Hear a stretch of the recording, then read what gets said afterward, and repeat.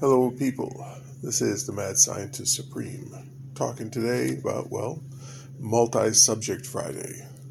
This is where I go through my readings I've done over the week, and the ones that didn't make the cut for one day, I jam-packed together into one speech.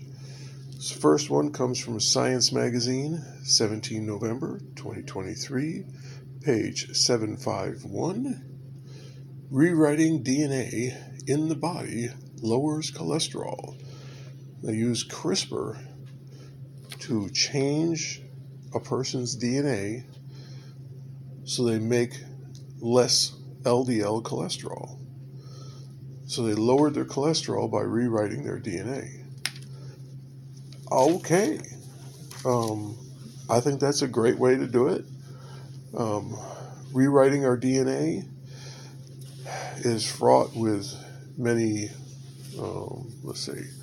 ethical concerns. I would prefer a vaccine to just destroy the LDL that's being created, but making it so you don't produce the LDL, that's another, at least in this case, and I think it's a reasonably good way to do it. Then we got another one from Science Magazine, 17 November 2023, page 749. Deal to build pint-sized nuclear reactors is canceled. Of course, government got involved. Too many regulations, too many this, too many that. They were going to make small nuclear reactors, module-sized essentially, so that one housing development, one neighborhood could have their own nuclear reactor, bury the whole thing underground, and it would produce electricity for a neighborhood. So then you expand and you put more and more. You put one of these skyscrapers, you put it in the basement, and it's producing enough electricity for that skyscraper.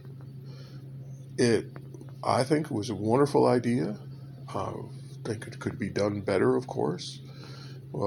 Instead of using uranium, which they were planning on using, you could use thorium, but pint-sized nuclear reactors, safer, almost no chance of meltdown, and local control, local ability.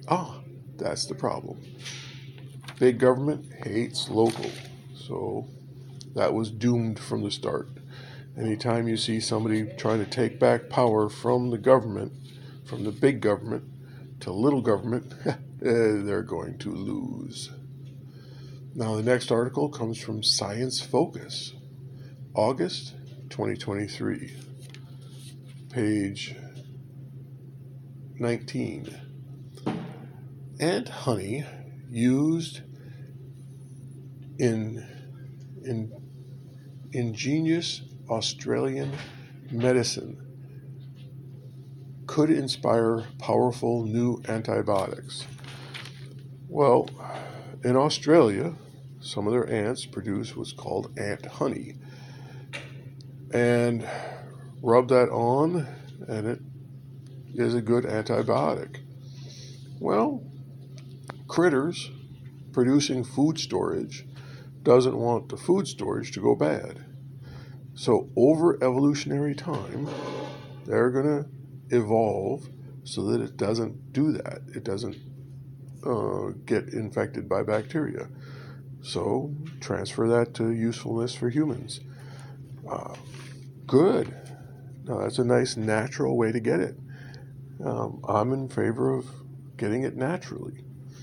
And if we figure out what the chemicals are that this honey-ish substance that the ants are producing has in it that fights off antibiotics, bacteria, run with it. Next, we've got another one from Science News, May 6, 2023, page 8. Battery starves cancer of oxygen. Device gives tumor treatment a boost in mice. Now, any way that you can mess with a tumor so that the tumor suppression can take effect, so your immune system can get rid of the tumor, etc. However you want to mess with the tumor, I'm all for. And a battery doing it. Now, I've heard there's a lot of things about, well, if you get rid of negative ions, you're going to be more healthy. Well, negative ions are simply extra electrons. Well, if you take a thin probe, a thin needle coated with plastic, except for the very tip, put that in your tumor and hook it to a positive electrode, it's going to positively charge that tumor, and you put the negative electrode, let's say, on your foot, the rest of your body is going to be negatively charged. Now, you up the voltage, you get current flowing through, all kinds of things could be happening. Just the fact that hooking a battery up across the tumor helps destroy it. Yay, team. Let's fight cancer any way we can. And now we have one from Scientific American, November 2023, page 83. Health span can matter more than lifespan. Well, if you're healthy, if you feel and look like you're in your 20s and you're good to go all the way up until you're 75, and then from 75 you quickly go downhill to 80 when you die, would you rather have that or slowly die? You know, you get to 60, you're barely able to move around, you're 70, you know, you're in a wheelchair.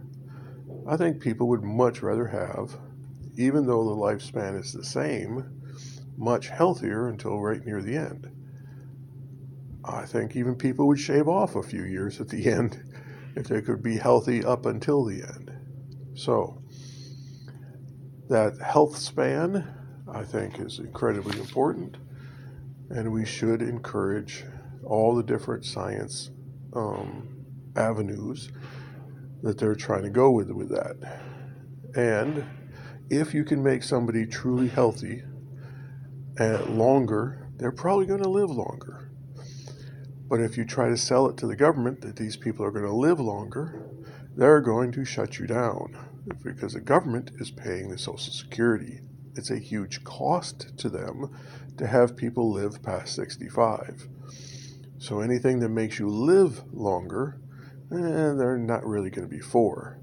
But if you're going to live healthier, they're going to be for, because you'll be able to work longer. So let's stay healthy until we're 150. Still working, but still collecting some of that Social Security. All right. That's my speech for today, Friday. Thank you very much for listening. This is the Mad Scientist Supreme, signing out.